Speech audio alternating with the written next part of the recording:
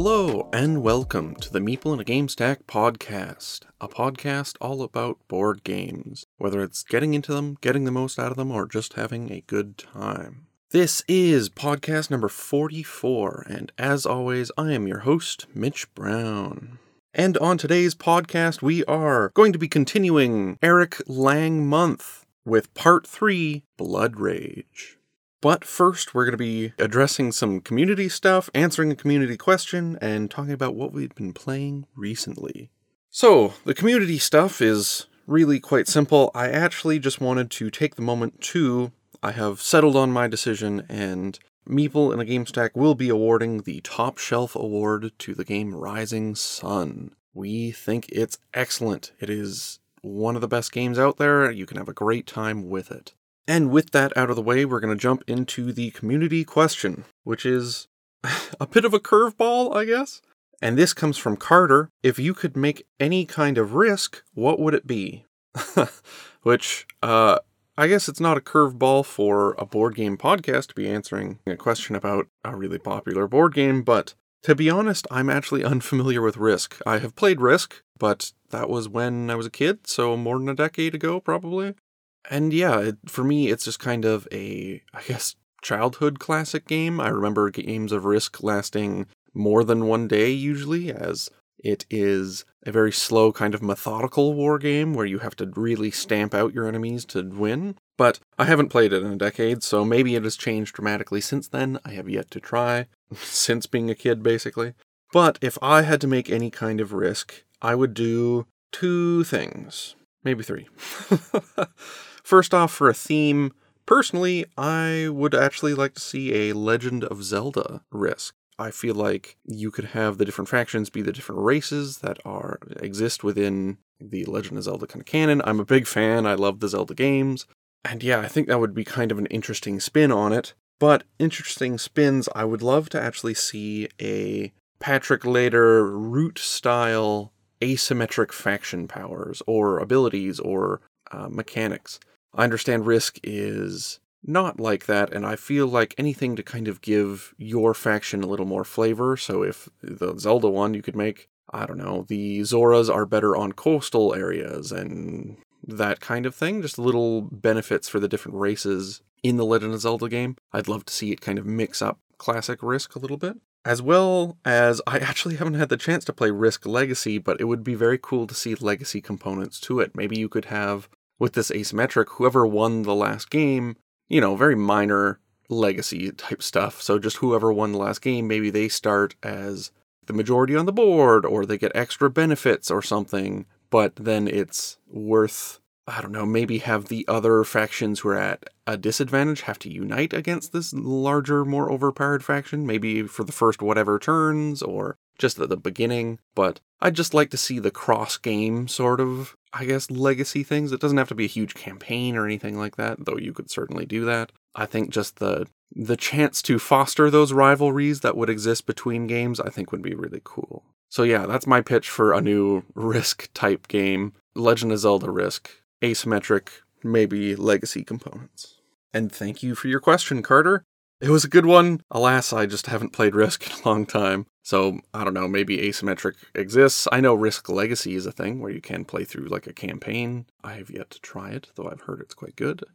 I guess before I leave this question, I have not really played Risk, but I've played a lot of good war games over the last few years, more recent, updated designs and stuff, and I think maybe if you are way into Risk, maybe here's a few that you could also try that you might like. Speaking of Root and Patrick Leder, I have to bring up Root. Yes, it's got cutesy woodland animals, and it's a little far away from the more historical, true to actual war sort of stylings of Risk, but the asymmetricality of the factions, the interesting interplay of their systems is absolutely something worth checking out. If you wanted a little more straight historical war board game, I would go with 878 Vikings. Is an excellent team player game, one of the best team player games we've played, and that is all about moving armies across a map, but in this case, it does have asymmetric factions where the Vikings kind of emerge as a big horde and the Englishmen have to be defensive among their cities on England. It's really good and worth checking out. Of course, the last two features have been troops on a map style wargames, so Rising Sun and Blood Rage are absolutely something worth checking out if you're into it. They're both not completely straight sort of troops on a map board games. They've got their own twists on it and extra mechanics that make them kind of not exactly that game, but it still has those elements. And lastly, I would also recommend Scythe. Yes, it's also a troops on a map game like that, but has kind of a more of a focus on economic considerations behind keeping this war effort up. Plays really well, has some great production, and also has a really cool pseudo-historical setting where it's just after World War I, but they've got big mechs. So that is something that's absolutely worth checking out. But yeah, thanks so much for your question, Carter. If you have any questions for the podcast, you, listener, can have your question on the podcast. Just shoot me an email at meepleandagamestack@gmail.com or hit me on Twitter or Instagram or those type of things. And yeah, we can answer your question. All right, and next up is what we've been playing recently. And the first one is a very interesting new release, and this is Under Falling Skies, designed by... Sorry to this designer, I'm struggling with the pronunciation, but I believe it's Thomas Uller. It could also be Thomas Uller. There's several umlauts that I do not know how to pronounce. But it's also published by Czech Games Edition. So what Under Falling Skies is, it's a very Space Invaders-esque game. Aliens are invading and you're defending Earth. And it comes with this very long board that you defend Earth by rolling dice, which you have to get certain combinations and line the aliens up to get shots and blast their ships out of the sky. But the mothership is coming and more ships are coming, so this is just something you have to do in the background while you develop your base and research a way to send Jeff Goldblum with a laptop up there to go destroy the mothership. And that's kind of it. The big twist here is that Under Falling Skies is a single-player only game, which I found really interesting, and usually I find single-player versions of games are just less engaging. Having the other person there and not knowing exactly what they're going to do is usually quite better. So this was really interesting to have it be a dedicated single-player game, and to be honest, it could be one of my favorites here. It's very interesting. It's nice to just be able to sit down and play a game yourself. The production is really great, with all the pieces being excellent. The art is lovely. It's got some great replayability. It's interesting in that it kind of makes you multitask the defense while also getting the most out of your base. But it's very interesting. I'm going to keep digging on this one. There's actually a campaign mode that comes with it, so I'm going through that and testing that out. So you'll probably hear more about it, but so far I'm really enjoying it. Something worth checking out, I think. Especially in, the last year and a half, single-player games have probably been much more popular than they were before then. The next game that we've been checking out is Rift Force, designed by Carlo Bortolini and published by One More Time Games. What Rift Force is a small box card game where you play two dueling forces who are trying to harvest the Rift Force. This big purple chasm has opened up in the land, and the titular Rift Force is what can be acquired out of it. So you're kind of battling over this area where you can harvest the Rift Force for yourself. In it, you do three things on your turn. You can deploy elementals, which are these kind of golem-like creatures that are tied with a certain element. Water, fire, light, etc. You deploy them out. Second part of your turn, you activate them so that a certain amount will attack, and then you just draw back up to your cards and see if you gather any Rift Force. The interesting thing here is your deck is made of 5, 6, and 7s. All of their certain element is how the cards are marked. And when you play cards, they have to either be all the same number, so 3 6s, or they have to be all the same element, so maybe a 5, 6, 7, but all fire. You deploy them out, and then you activate in much the same way. You discard one card from your hand and activate 3 of whatever type it is. So you can discard a 5 and activate 3 5s, or you can discard a fire card and activate those 3 fire guys. And this little interplay of playing cards and balancing being able to activate them, trying to maximize how many you can get out and how many you can activate, is really tight and interesting, and managing where you go on this kind of 5-slot board that you're fighting. I guess there's 5 lanes, so you square off over 5 areas as you go. The kind of biggest twist here is that before the game you either draft or do randomly 4 different guilds for yourself, and these are basically 4 different elements. There's 10 in the box: light, shadow, ice, fire, water, wind, earth, plant, and one I've missed, I'm sure. But you get a random assortment of them, and they all do a special thing. When they activate, yes, they'll do a little bit of damage, but the plant one, for example, hits the person in the lane beside it and drags them over while doing a bit of damage. The fire one hits really hard, but also burns your team a little bit as your team takes some damage. Light deals damage and heals your team a little bit, and the combination of what you get makes every game different quite a bit, and it's very interesting to see how these kind of pair up and how you can use them, and so far I've really been enjoying it. All the art on this game is exceptional. I really like it. It's wonderfully simple and quick. It can be played in basically a half hour. And yeah, the puzzle of balancing what cards to play and what to put out and where is it's interesting and quite good. And I'm finding the conflux of all these things is shaping this one up to be a really great game. So not quite a full verdict yet, something we're also just going to be checking out, but quite enjoying so far. So that's Rift Force. If you get the chance to play it, do so. All right, and now for our feature game and topic. This is part 3 of Eric Lang Month. If you're unfamiliar with our designer months, it's where we spend a whole month focusing on big-name board game designers. Maybe they're some of the greats, maybe they are an up-and-comer. It's just to kind of focus on these big board game designers and their work. More importantly, some of the best games in board gaming is what we've covered, and this month is Eric Lang. And for this week, we are featuring Blood Rage. So what Blood Rage is Ragnarok has come. The end of the world is happening for sure. There's nothing left to do. It's too late to save yourself, and you know for sure that you're going to die. But you play as a Viking clan, and as any self-respecting Viking clan, you intend to die gloriously in battle and go to Valhalla, because the clock is ticking and there's only a few opportunities left to get enough glory to get in. And how you'll do this, how you'll wage this epic war, is through a area control game and card drafting game. The first part of the 3 ages or rounds that make up the game, you'll have a card draft. Everyone draws 8 cards, picks one, keeps it, passes the hand on. You do this until you've got 6 cards, meaning that 2 from every hand will get discarded, and then you start playing the area control troops on a map game. In this, you'll have 5 actions, you can invade, you can move guys around, which interestingly, there's no rules for adjacency or anything. You can just invade wherever, anywhere on the board that there's enough space for you to do so. When you move, you can just move to anywhere on the map that, of course, there's enough space for you to do so. And the other 3 actions are playing upgrade cards from the hands that you just drafted. You can play quest cards, also from the hands that you just drafted. Upgrades, making your units better or giving your clan special abilities like winning glory for dying in fights, or getting extra benefits for winning, or just getting more power to win the fights. The quest cards you actually have to put down, and that's a mini objective you've given yourself. If you can achieve it at the end of the round, still be meeting whatever condition is on it. Usually it's like taking over a certain area. If you can do so, you get a bunch of points and a little upgrade for yourself. And the last action you can do is a pillage, and this is where the glorious dying in battle fights come in, as you pillage a part of the map, but this also lets everyone kind of pile in for it, as long as there's space in the area.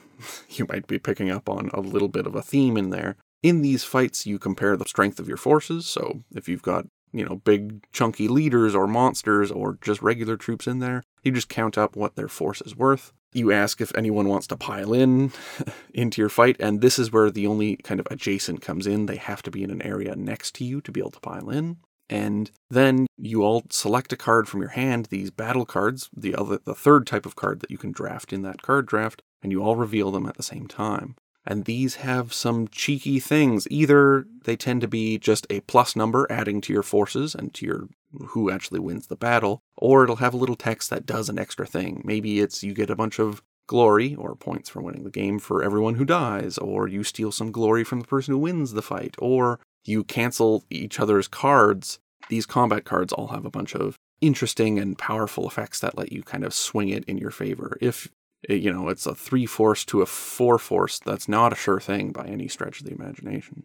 From there, whoever wins gets a upgrade for their clan. They actually discard their battle card used, and the losers get to keep theirs. And what these upgrades I've been mentioning is on your little faction board, including the upgrades that you can play from cards, there are stat upgrades, and these are just rage, which is the points that you use to fuel these actions, like the moving, the bringing more guys out, the paying for upgrades and such. So it's kind of managing that economy. There's how many points you get for actually winning fights, because that's another way to get glory is by winning fights. And the last one is how big your army can be, how many figures you can have out on the board. And that's kind of the action. You keep doing this until everyone is out of rage or the entire board has been pillaged. Then you discard down to 1 card, so you can keep 1 card between rounds. And then another area of the map gets destroyed. Ragnarok is happening, the world is ending. But interestingly, this locks off more and more of the board as you go. Through the 3 rounds, the area that you have to fight in will get smaller and smaller as everyone gains more and more stuff. So it gets really just chokes the action down into a smaller and smaller area as it goes. And then at the end of the round, you get all your dead fighters back into your supply, and then you start again. You start another draft with a new deck of cards, and keep going. You do this 3 times, and then whoever has the most glory at the end of the game, including bonuses for getting those little stat upgrades for your clan, there's heavy bonuses for those at the end of the game, and whoever has the highest wins. And that's kind of Blood Rage. It is a really tight area control, and really, when I say that choking and mention the if there's space, because those considerations are some of the biggest in the game.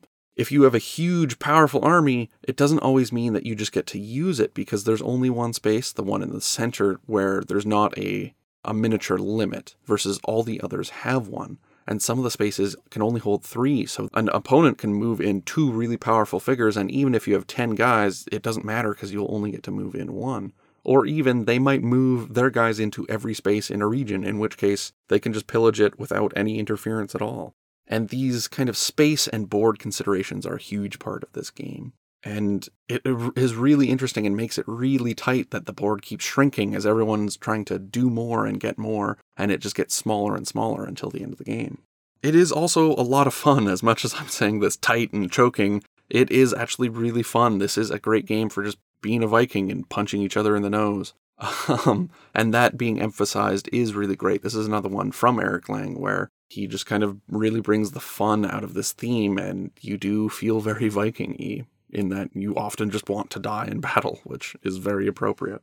And I found with the path to winning, yes, winning fights matters, achieving quests are really good, but the best thing is kind of getting those stat upgrades, which I originally thought might be a bit overpowered because, really big objectives or really big quests can give you 11 points, but these upgrade bonuses at the end of the game can give you 10 or 20 points depending on how far up the track you got your marker. And I originally thought this might be a little overpowered and unbalancing, but it actually just really rewards you from winning fights, because every time you win a fight or pillage an area, and it has to be a fight you started, if someone else pillages and you just stop them, you don't get the benefit. You have to win the fight there yourself. But it really just does incentivize winning fights, so it makes it so that you want to fight, because you do have to keep winning fights. You can't just retreat from battle and play like the points game in this.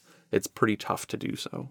And of course, being from Cool Mini or Not, or Come On Games, the minis are great. They're really full of flavor and personality, and they're really interesting. I don't have any of the expansions. This is just the base game of Blood Rage, and the snapping rings thing that is back from Rising Sun, or I guess this one came first, so it did it first. But the attaching your ring to a monster to claim it as yours is really satisfying. And overall, the production is really nice, even though it is kind of more limited components, which I found really interesting, and the people I played with found really interesting, in that this looks like it's going to be a big, huge, chunky game, but it's actually kind of streamlined and simple in its rule set, and even components. There's not a huge amount of stuff. It's mostly just the cards and the minis and a few extra little trackers and stuff. And the fact that it does so much and is easy to teach and kind of does so much with all this limited amount of stuff is fairly impressive. A huge thing here is the card draft. That card draft, even though it kind of sounds like a little preparation step on then the troops on a map is the main game, that card draft is hugely influential. Once you've got the mechanics down, once you know how everything works, those benefits you can give yourself, what quests you take, what battle cards you can get, and having a balance between them all is super important and will decide the outcome of the game.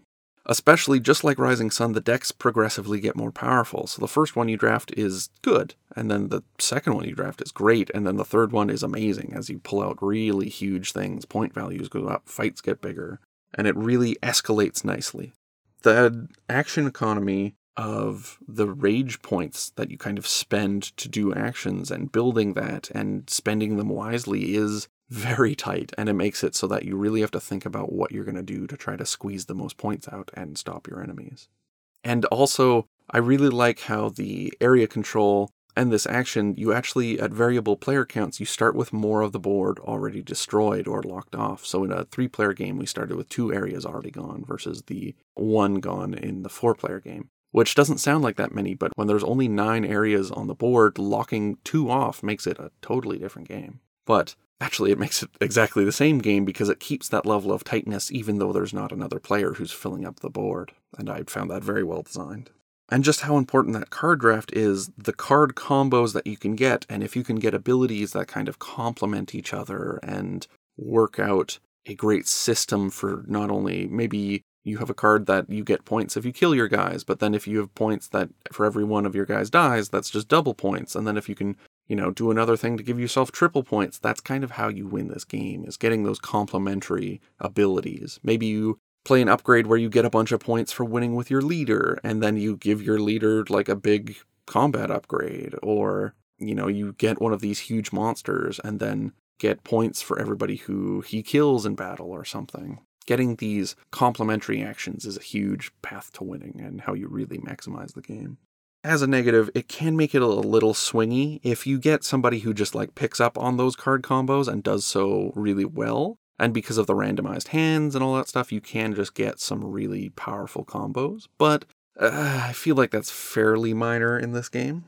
As well as, with the randomization of the what areas give what bonuses, what areas are going to be locked off, and how many, and as well as you don't get to draft every card in all of these decks. There's always going to be extras, no matter of player count, but this kind of lets it so that each game is different. Each combination of upgrades and cards that you can draft is going to be different, and it's going to change your experience of the game quite significantly, and I found that to be really enjoyable with this game. But I do have some criticisms. As much as I really had a great time with it, I think the biggest one is that, yes, I recommended this earlier for someone who likes Risk and that Troops on a Map war games, but if you got this box and expected just a Troops on a Map war game, it's very much a different kind of experience. You're not going to amass a huge army and then stomp them across the battlefield, because largely, since you can move anywhere on the battlefield, the territory, kind of holding specific places apart from quests, doesn't super matter. The adjacency and that kind of managing front lines doesn't matter really. And the card draft being so important makes this very much its own kind of game. It's definitely an area control, but it's very much less a Troops on a Map game. And I think if people go in expecting that, they would be quite disappointed. So just, I guess, something to be aware of. The card nuances, so specifically the battle cards, I found in times to be a little bit ambiguous. If you have one that cancels all other cards and one that says discard all other cards, which one takes precedence? And while we did kind of manage this at the table, just, as a group deciding on which ones we thought would go first, it would be nice to get a little, maybe 1 page in the manual that says, okay, here's the card precedence order. This one beats this one, beats this one, beats this one. Would be nice.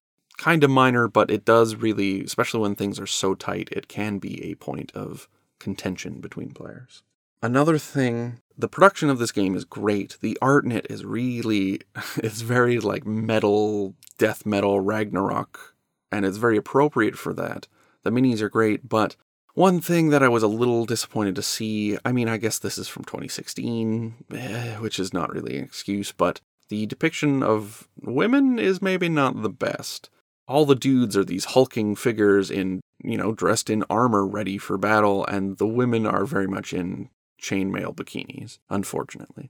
You could make the point that they all know they're going to die anyway, so maybe the ladies are just trying to die in battle more than the others, but in which case some of the guys should have been a little more naked too. So it's not the greatest, and it's one of the things that Caitlin actually picked up on almost immediately when I started setting this one up, is just that, yeah, the ladies are scantily clad and not really equipped for battle. And that's not great to see.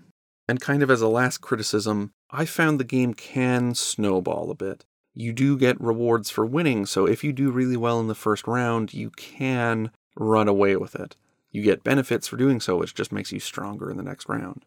Yeah, and as you just get more benefits, you can just become this unstoppable force, but I found that the randomization of the card draft and the card draft itself really helps balance that. There are multiple ways to win this game. As much as fights are important, you can get cards and upgrades that actually reward you for losing. The Loki cards, and his kind of whole shtick is to just get in fights and die, and then you get rewarded for doing so. And just with the different kind of strategies, whether you want to go monster heavy or people heavy or try to go a lot of quests, there are different ways to win this game, and those do kind of help balance. So snowballing can occur. I don't think it will most of the time because of this kind of huge variation, but yeah, it's something to be aware of. As well, the cards, I guess that wasn't the last criticism, this is the last, but as well as the cards can feel just a little take-that-ish. If you're planned your whole turn around this one big fight, you pull out your big guns and then someone flips over a card that just like cancels all your stuff or takes a bunch of your guys off the field or that kind of stuff. There's a bit of take-that-ishness to the game. It does really. You can just flip cards and ruin someone's day, which is okay. I mean, it's not hugely present, and the game is about punching each other in the nose, so it's kind of a little bit expected, but it can be a little frustrating, especially when it's so tight in the area control and the action economy of these points. So, overall, I'm hugely positive on Blood Rage. Yes, there are parts that make it not perfect.